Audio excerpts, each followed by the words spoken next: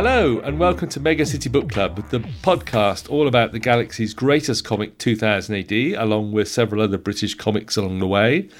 I'm Eamon Clark. This is the first episode of 2020, so Happy New Year, and it's a warm welcome return to the book club all the way back from episode 29, Nemesis, the Gothic Empire. It's Luke Williams. Welcome back, Luke. Thank you, Eamon, and Happy New Year, everybody. Yes, well, it's great. So, obviously, the Gothic Empire with art by Brian Talbot's going to be relevant to what we're talking about. Before we get to today's book, I usually ask returning guests about any recent 2000 AD news or any recent acquisitions of your own that's been added to the collection, or just something good that you've read recently. Anything sort of like crossed the radar? The most recent thing probably is I've sort of become obsessed with 2000 AD badges. Oh, right, okay. And I'm buying quite a few from Planet Replicas. Yes, they do lovelies. Yeah, luckily for my birthday I had a couple of Dread badges. But I bought there's a vinyl Strontium Dog one, which I don't know, I've sort of impulsively bought a couple of weeks back. So that's now sitting close to where the book we're going to talk about today is stored. But also, of course, like everybody else by now, I would hope that I got my subscriber badge. Oh, yes. So you've now got the Squax Thargo badge. Yeah, which I don't think I wear. I think I'll just add it to my sort of little bit of cloth I've got where I shove all my badges. But I've got what else did I buy? Oh, no, my dad bought me Bagman. You know, the actual the rucksack Bagman. Yep. Which again is hanging on a wall in the spare room now that the kids have left. So that's quite cool. I'm never going to use that though, because I can imagine I'm going to damage it. Other than that, the only other thing is that I've got this teetering column of Ultimate 2000 AD Ultimate collections next to the bed, which I'm trying to work my way through, and I'm sort of picking up as I go. I'm afraid it's going to fall over and squish the cat shortly. But no, I mean, the most recent thing I think I've been impressed with reading, apart from rereading what we're going to discuss today, is the new Hellblazer. Oh, of course, yeah, Cy Spurrier. Yeah, I was so pleased to see that back, and in the hands of somebody who I'm pretty confident can do a lot with it and very good with it. So, very good stuff with it. Excellent stuff. Great. Well, let's get to it. Tell us, what is the book for this episode of the book club, please, Luke? The book today is Alice in Sunderland by Brian Talbot and contributors.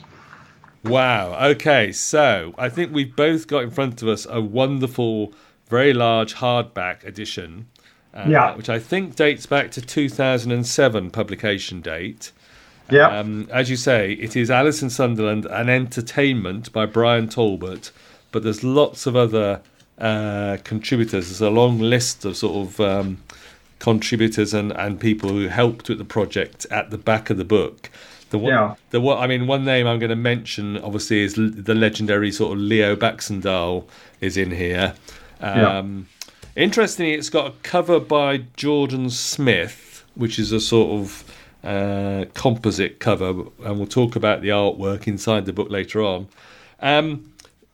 I think back in episode 34, a couple of episodes after yours, I had Owen Watts on talking about The Tale of One Bad Rat, obviously also by Brian Talbot, and we mentioned Alice in Sunderland, and you sort of, I think you put your hand up for it straight away. Yeah.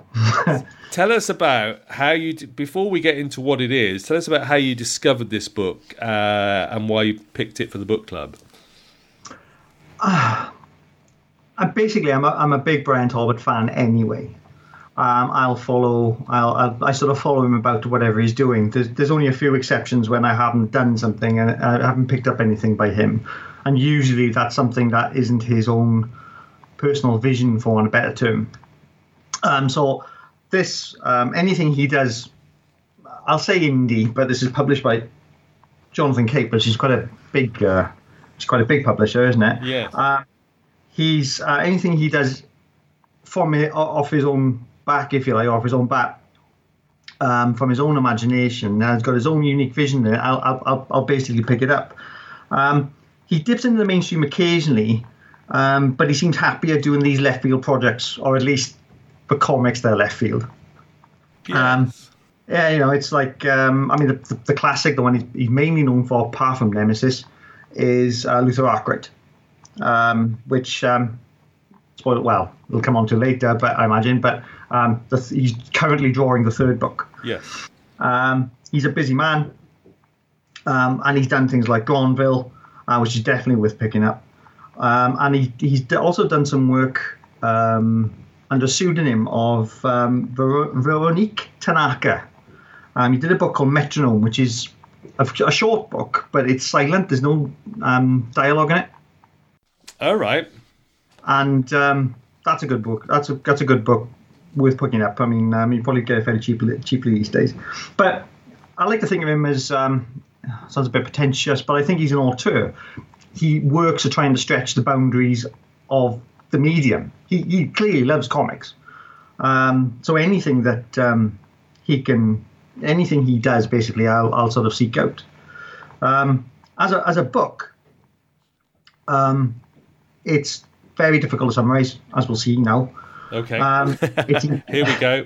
Yeah, exactly. It's incredibly ambitious, I think. It's sprawling, but it's fascinating with it.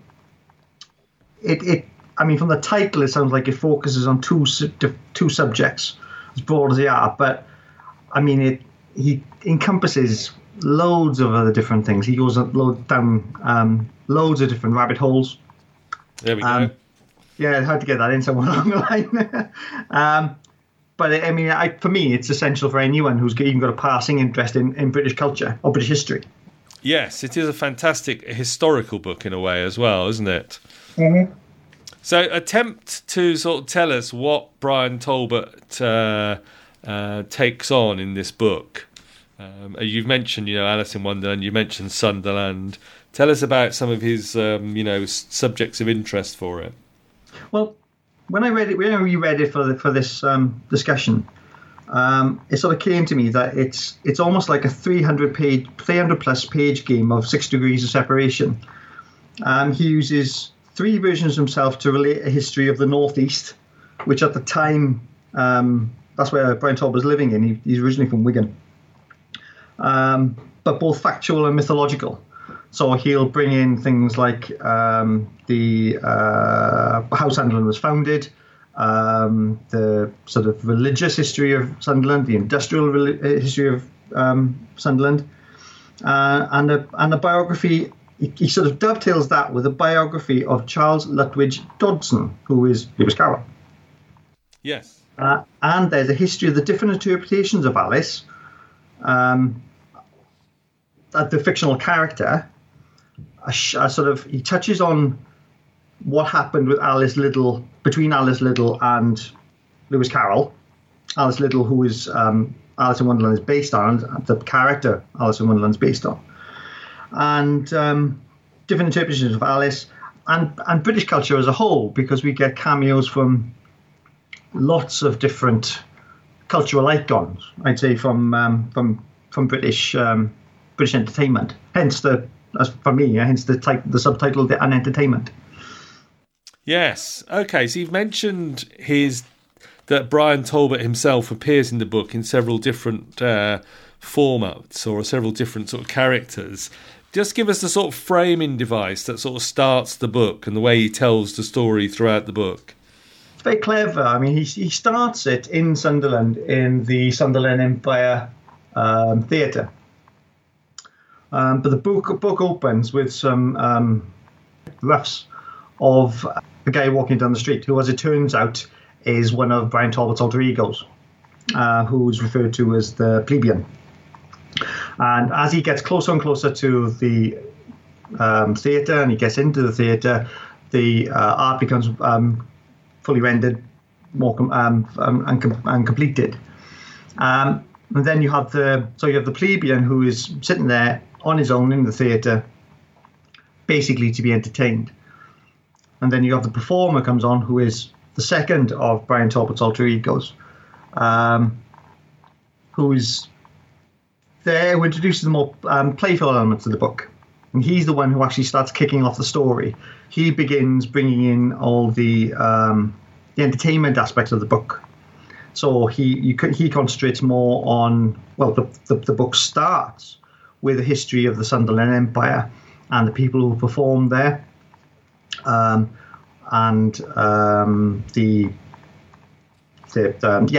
history, the people who performed there, and how successful it was at one time, and how important it is to British entertainment history. Now, not just from everything. I mean, I think they said that Laurel and Hardy appeared there. Sid James was on stage there, and he sort of brings it round to relevance, if you like, because there's a mention of an Alice in Sunderland play that was going to be staged there, that sort of didn't do very well and died quite quickly. So basically the performer is sort of giving you the history of the entertainment.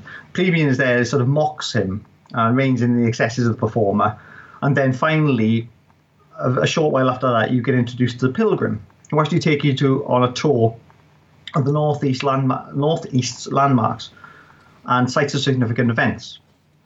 So basically that's how it starts.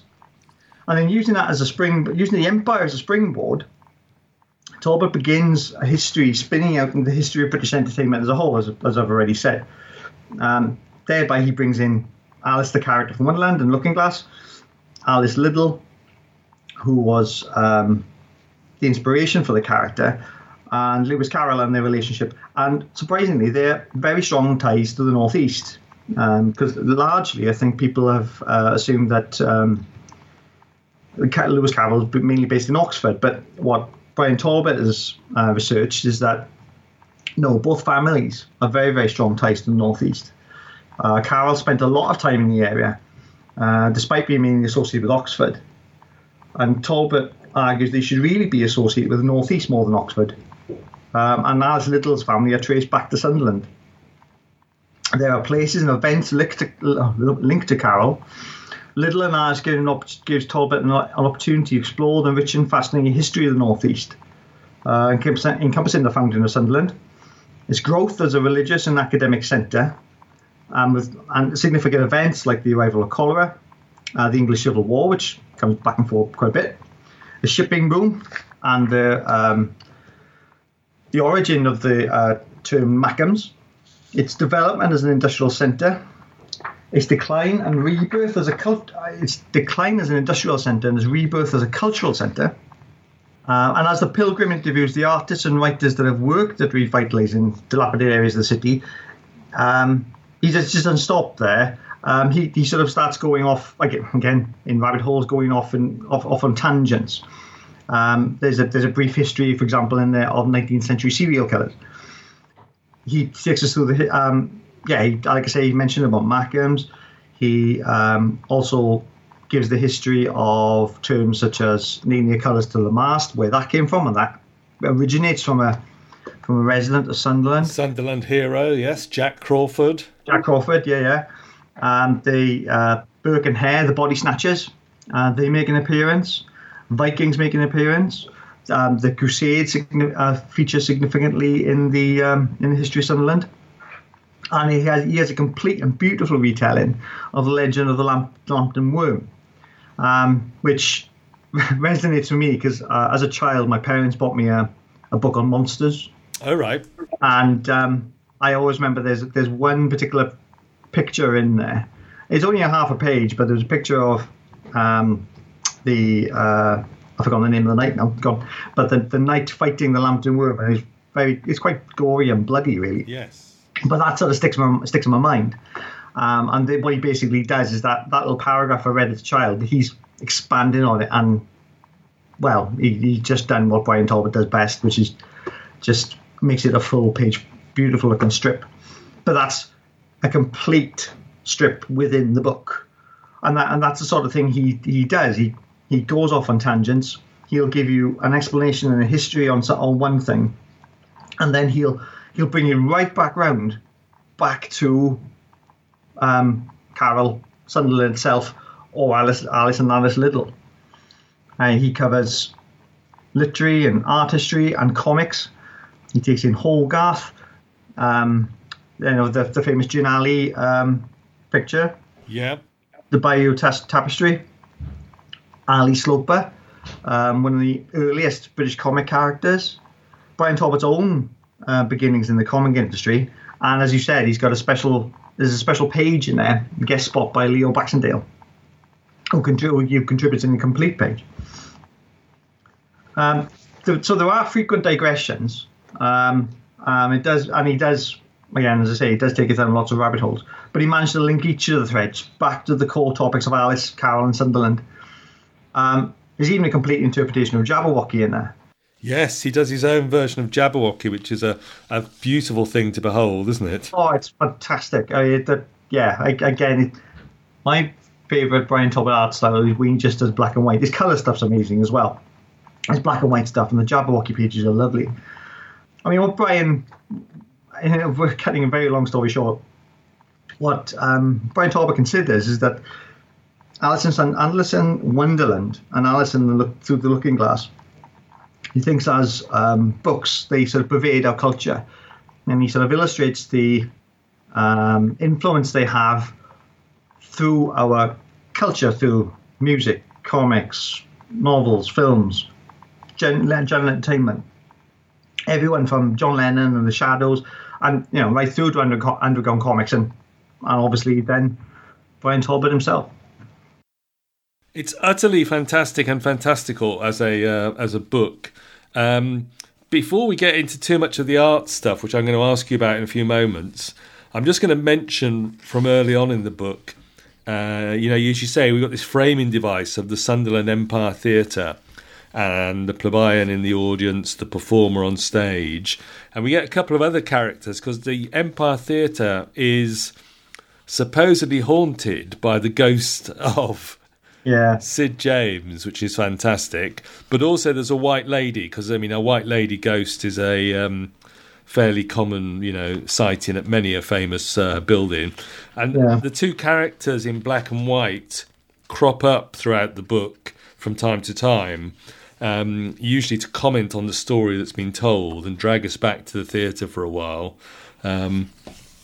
So that's fantastic. And then I'm just looking at page 26, where we see the performer being drawn on the page. Oh, yeah. In black and white. And then the camera, as it were, pulls back in black and white artwork, and we see Brian Talbot, as you say, about to become the Pilgrim character, at his drawing board, and he turns and looks out of us, takes off his glasses, and then walks off into the story and into the history and tells us the rest of the book. And it's just, I thought, a fantastic device. The way he's done this, he's framed it, and the way he weaves these various versions of himself throughout the book. Yeah, because of course, he again then appears as himself with a cameo from his wife Mary Talbot, who's also a comic creator, later in the book as well, isn't it? Because they, without spoilers, you can see them walking away from the theatre, or that. Yeah, he'd been at the theatre and he's supposedly fallen asleep and had a dream. Yes, and there's a dream sequence as well where he seems to wake up and he's wondering whether all of this, what he's doing, is a dream. It becomes... It's complex without being convoluted, and it's... He sort of constantly referring back to other things he's done in the book. It's very, very, very, very clever. I really don't know how he plotted it all out, to be honest. Yes, how he kept it all together. The flowcharts and the linked sticky notes on the wall that he must have had, linking all the bits of the story together. It's just fantastic. Well, when you consider it's, I said 300 pages, it's like 318, I think, altogether. And it's almost... He has got contributors. He has got people helping him, providing script. Some art assistants and all the rest. But it's his vision, and it's a mammoth undertaking. It's huge, and to be sold as one volume. It could only work as one volume, but it's an amazing thing. It is a huge book, as you say, in large format, 318 pages. Let's turn for a moment then to the artwork, because you've hinted that his black and white line work, of which there's plenty in this book, is your favourite, and it's perhaps, of course, for 2000 AD readers, it's what we're most familiar with from Nemesis and a few other bits and pieces, Judge Dredd in the Diceman comic and so on. Yeah. But he's doing lots of different things in this book. Talk about some of the different artistic styles and, I suppose, media that he's using. As you said, he does a lot of his line work, and usually that's involving real characters. So the real characters, the narrators, the narrative characters, like say the plebeian, the performer, and the pilgrim, they'll always be in black and white. But then the rest of the page, particularly if he's detailing a history or something, will be be rich and vibrant. He doesn't. His layouts they just sort of flow into each other. There's a definite structure, but there's no panels as such. A lot of the pages. I mean, it depends on what story he's telling. So, for example, if he goes into when he's starting to go into the stories about the Lantern Worm, that would be a more conventional comic strip. But when he's taking a tour down the river, for example, it'll just be almost like he'll use not photographic reference. He will use photographs to illustrate the point he's trying to make, but he'll combine that then with the line work of him as the pilgrim. There's recreations of famous artworks in there from the Bayeux Tapestry. There's obviously not creations, but he reproduces the artwork for the Lewis Carroll books from John Tenniel's work. But he mixes photographs and paints and the art styles to suit. So when he touches on the history of comics, for example, he'll adopt I think it's called Claire Lagoon style, which is like this clear line style, almost like a Hergé thing. Then he'll sort of go into something else as he's talking about another aspect. So he'll change style, and he'll change the kind of media he uses to portray the story, depending on the type of story he does. I mean, he's moved on a lot from the dense cross-hatching and shadowing of Nemesis and the early Luther Arkwright. His line work now is more. It's not as dense. It's not necessarily better or anything. It's just a different style. But I say it shifts, and he changes his style to match to match the story he's telling. So if you look at the adaptation of Henry VIII, Henry V, he's got in there as well. That's actually quite cartoony for him. Yes. Then when you go into Jabberwocky, then he starts bringing in a lot more of the cross-hatching again. And then when you go through to his Lantern Worm stuff, right towards the end of the book, that's more like the work you see in Heart of Empire, or his more recent work with Mary Talbot. It's just incredibly ambitious. The different styles and media he's used to create what is ultimately it's a gorgeous book. I mean, a digital edition wouldn't do it justice, I don't think. No, there is a digital, but I think this is one where you want the hardback because it's such a beauty. I mean, I've said this before on the podcast. I've often noted that Brian Talbot seems to change his style for whatever particular project he's working on. But in this one, he does it all. He recreates famous artists, or as you say, famous pieces of artwork.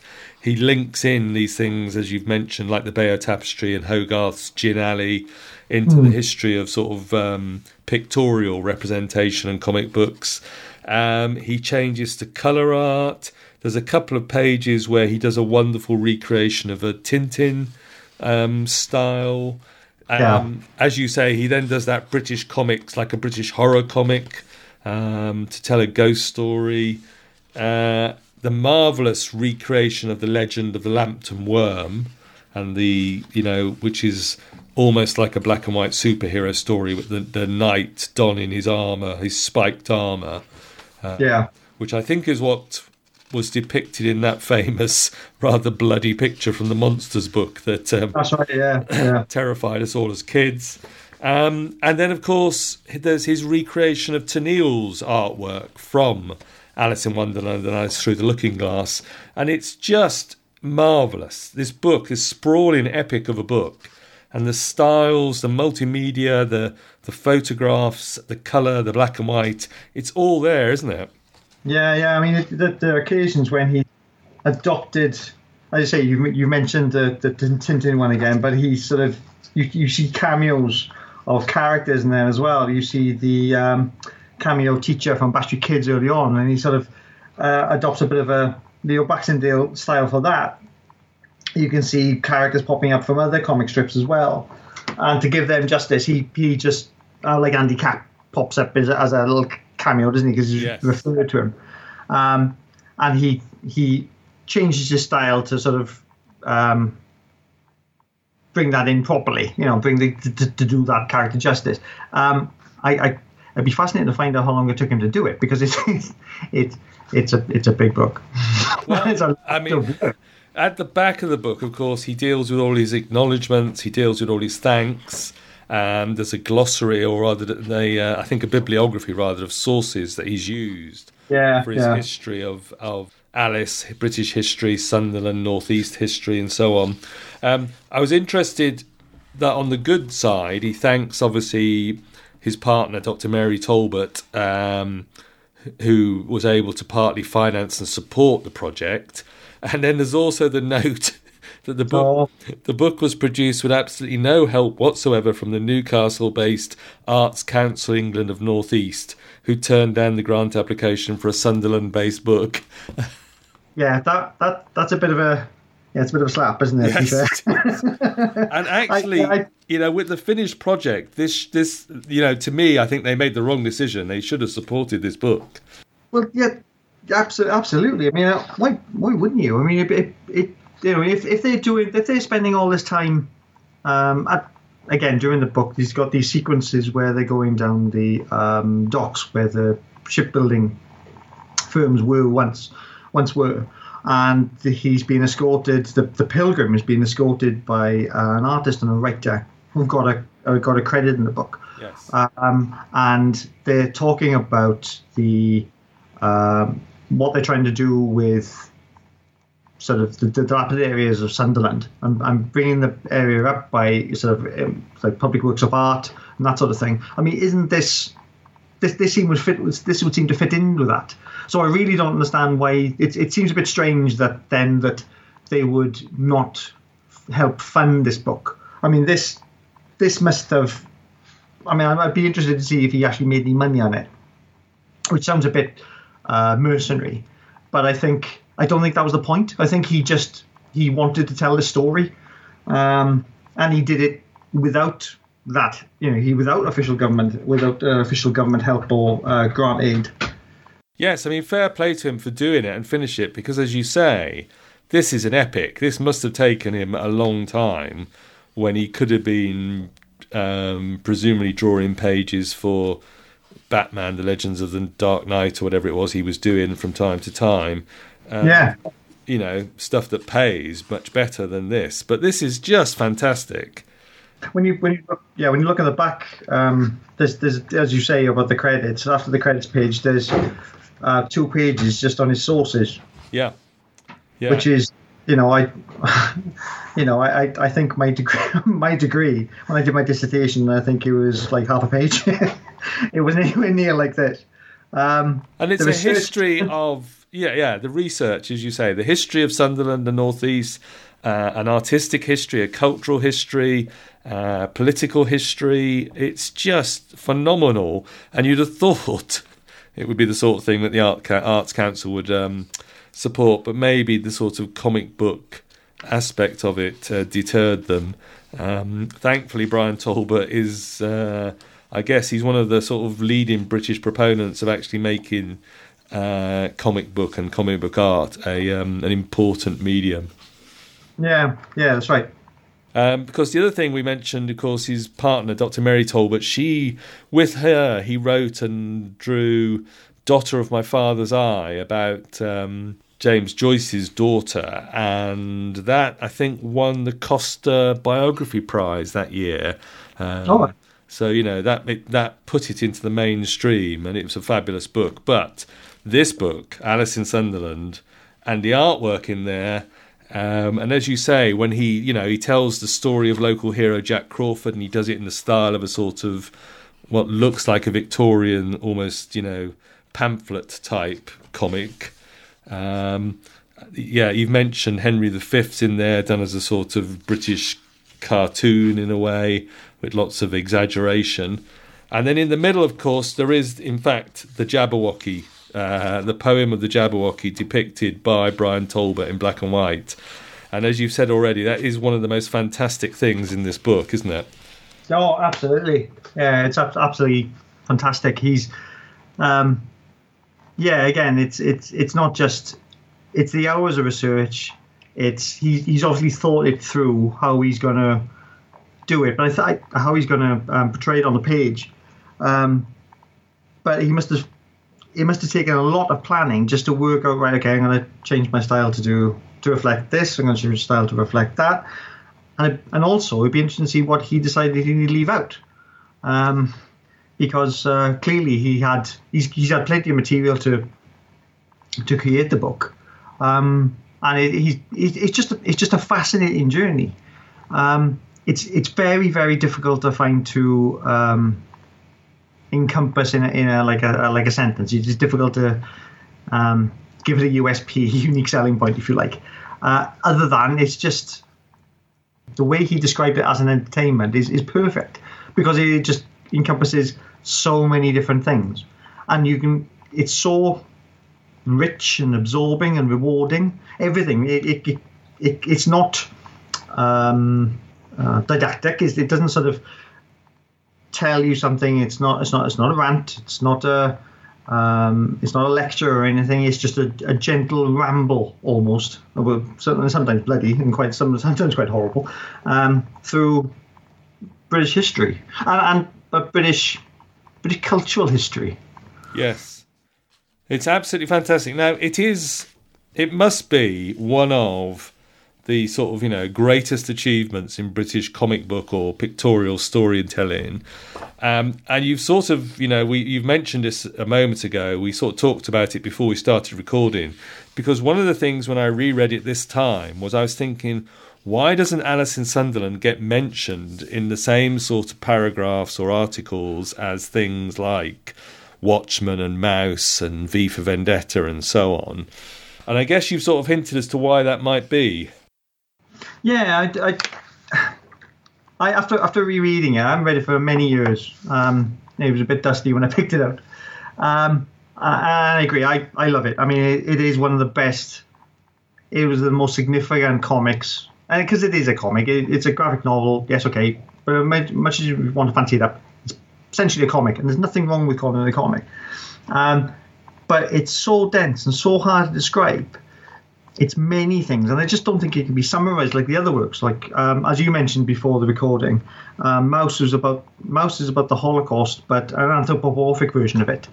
And Watchmen, it's about superheroes at the end of the world. Dark Knight is about Batman when he's old and he comes back. V Vendetta, which is quite topical right now. You can't summarize it. No. It's really, really difficult to summarize. It's something that's really difficult to sell. The only thing you can tell people, and whoever's listening to this, I mean, it really is just worth just sitting down and just reading it. And I certainly can't I don't think I can do the book justice. But I generally think it's a fantastic book. It is. It is wonderful, yes, and do yourself a favour and get hold of it. It's a long read because there's so much information in there, so much history that he's packed in as his sort of story wanders, as you say, down rabbit holes, things that catch his attention, and in a way he's telling that particular story. And it's a history of Alice in Wonderland, it's a history of Lewis Carroll, it's a history of the North East, a history of British comic books. There's, myths and legends like the Lambton Worm in there. There's even, of course, a fair bit of Brian Talbot's sort of family history, his own family. Yeah. And, starting with at his grandmother's knee and sort of bringing it back to his own grandchild at the end of the book, which is lovely as well. So, yeah, it's just fascinating. It's absolutely fascinating. And although, many of the pages are sort of multimedia, they're collages of pictures and images and so on. But there's also, lots of Brian Talbot artwork. And when I went to the very first Lakes Comic Festival, there was because, he and his wife were sort of patrons of the festival, and they did have an exhibition. And I do think I saw some of the pages there at the exhibition. And there are one or two pages I know up on Comic Art Fans, so they do exist. Some of this work, but a lot of it is, I guess, is also multimedia composites as well. Yeah, I mean, that's the thing. I mean, that becomes I think I know you like to collect comic art as well, and I do, and that's the sad thing about digital comic art these days, isn't it? There's no hard version of it for you to have, really. As it happens, I looked before we got on the podcast. I had a look on his official website, and there were a couple of pages to the Lambton Worm sequence for sale. Right. But they've gone. Too late. Yeah, absolutely. I mean, on the upside, and I will occasionally look at his official website. There's quite a few other pages there from some of his other works, like Heart of Empire, like Dot of His Father's Eyes, and like that sort of stuff. But at the moment, they're a little bit on my price range. But yeah, he sells his original art quite regularly. But yeah, there's some great stuff up there. There is some. He does still work on paper, but I think he will do. For this particularly, he did a lot of multimedia stuff, but there is still a lot of there are some pages out there of his from this, and obviously clearly Lambton Worm pages are in circulation somewhere online. Some lucky so and so's got them. Yes, absolutely, yeah. So it's a book that's difficult, as we've found, difficult to summarise, but it is such a wonderful thing. I mean, I'm just flicking through again, and I'm seeing Jack the Ripper's in there. The Frankenstein monster appears. Of course, Luther Arkwright makes an appearance himself. There's even a sort of little cameo from famous sort of understanding comics expert Scott McCloud. It's just fantastic. And I mean, I'm going to ask you about sort of favourite parts or favourite characters or favourite moments from it.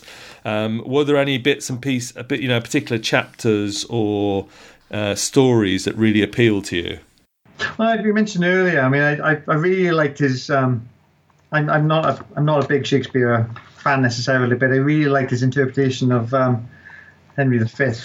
I also really liked. I loved his adaptation of Lambton Worm. Yes. I thought that was absolutely fantastic. And again, it sort of resonates with me from as a child anyway.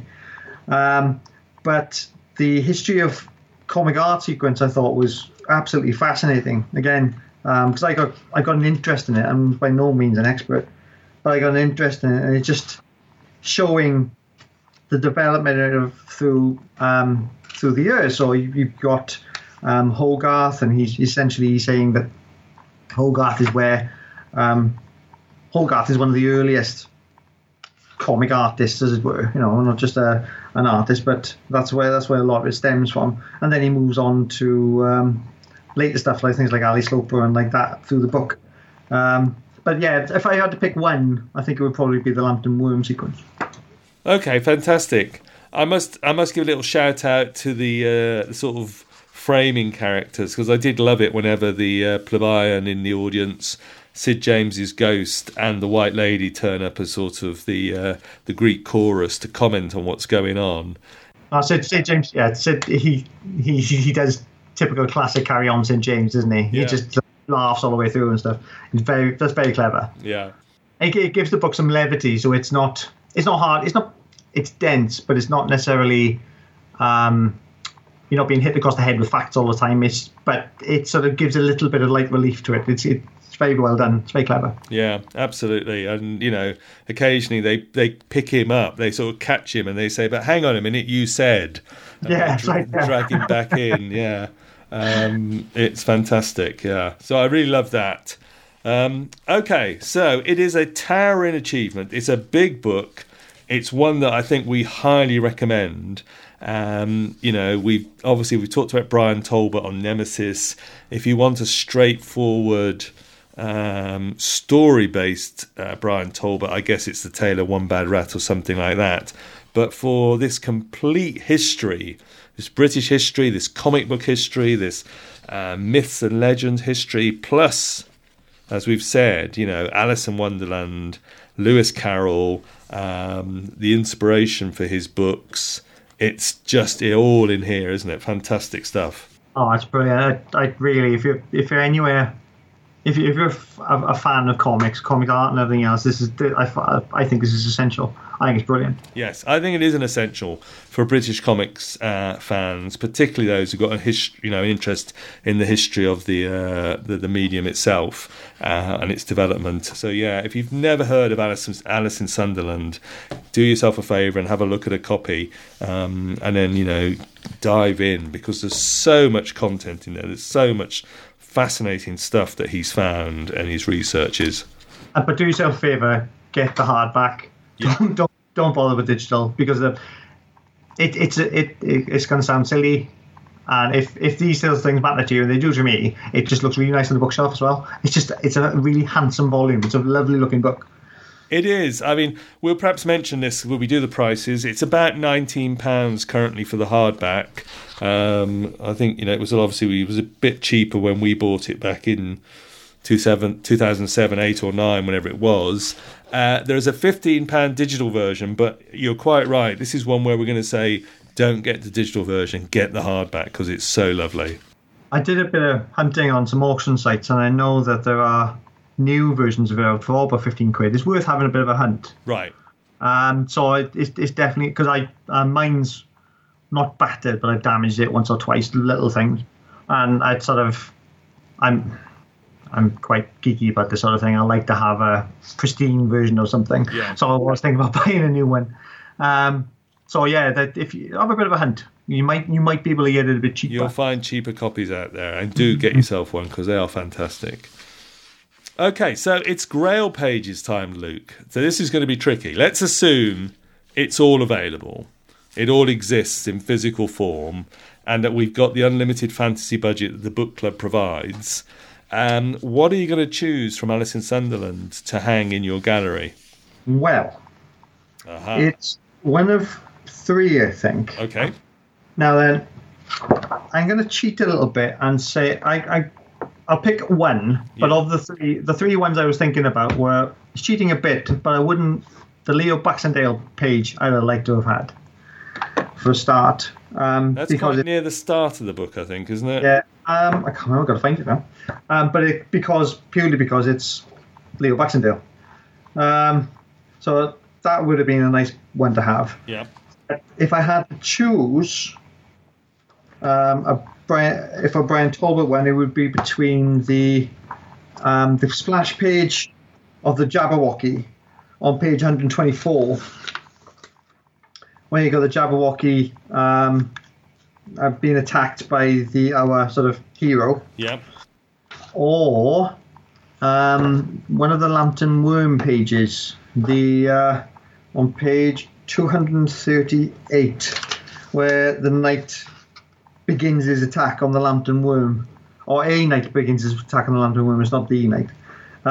So I think I'll probably go for the Lambton Worm page, because that's just there's more going on, and it's really foreboding. Right. Really dark and creepy, and a bit gory in places too.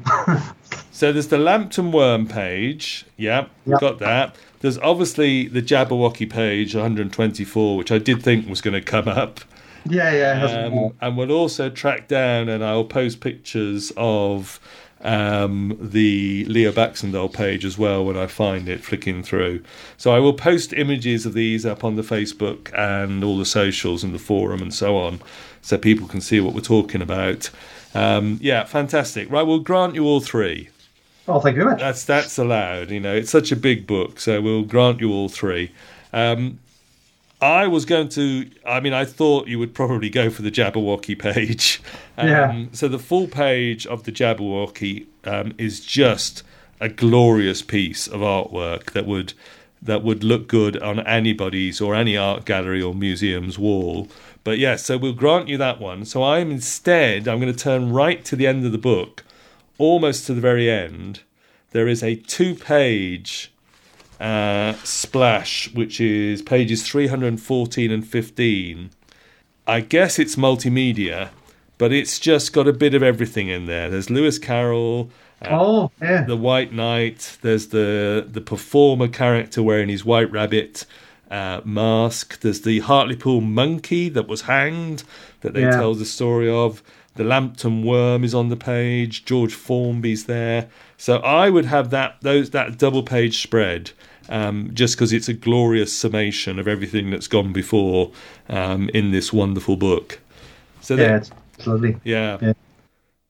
So there you go, Grail Pages and Alice in Sunderland, and I'm sure it's a double thumbs up from us here on the book club, Luke. Oh, completely. It's a stunning book, really, isn't it?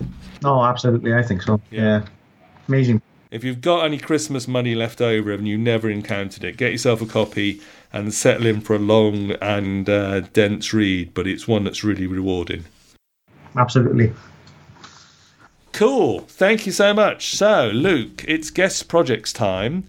Are you still writing the potted histories on the Everything Comes Back to 2000 AD site? Yes. The guys at ECBT sort of are very gracious and just let me put up what I want, really.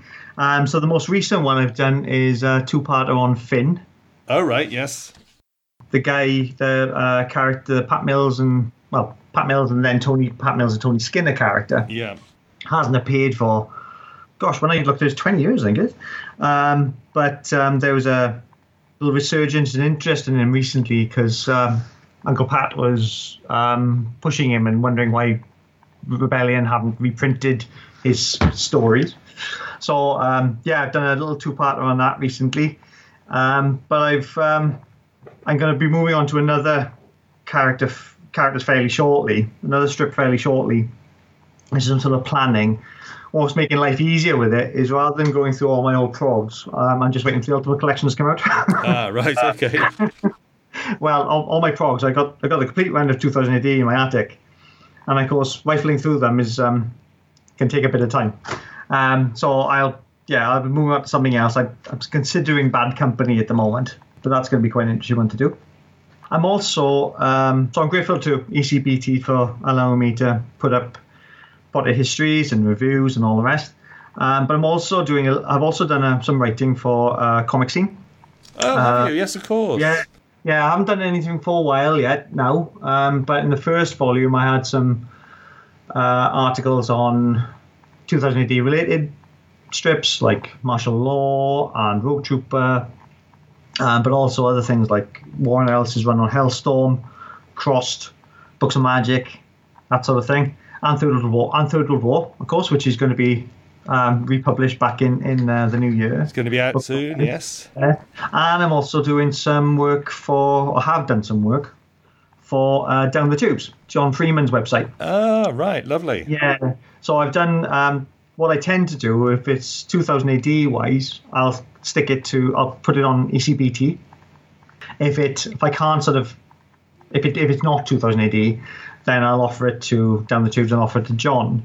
So I've had articles on there on things like Blast, which was one of the adult comics of the 90s, and anybody remembers it, which is quite it was a mixture of American reprint and original strips. So you got people like Simon Bisley and Paul Chadwick and people like that contributing to it. I've done an article on an artist I think is overlooked, a chap called Jerry Paris. Okay. He's mainly did work for Marvel UK, But he did a strip called The Bug Hunters in computer and video games. For those of us who are old as I am. And I did a little article on that. And I've just been doing some reviews for that. And plus, there was an article on Battle Action Force, which which was basically my springboard to 2000 AD.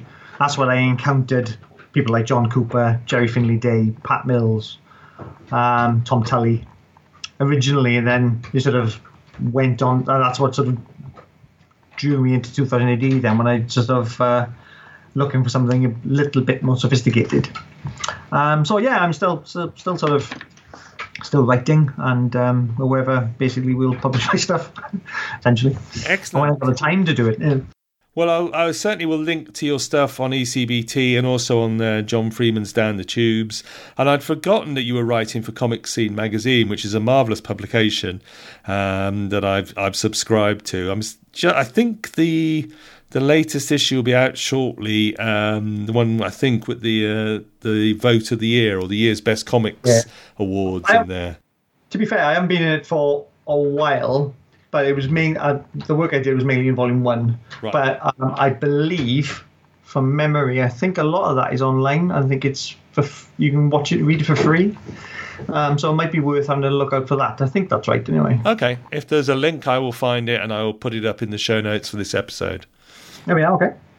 Fantastic, Luke. Well, that's been marvellous. I mean, what a book. Yeah, absolute, yeah, stonker of a book. I've just literally opened the page where it's got, of course, a 2000 AD cover on the front on the page as well. Everything's in here.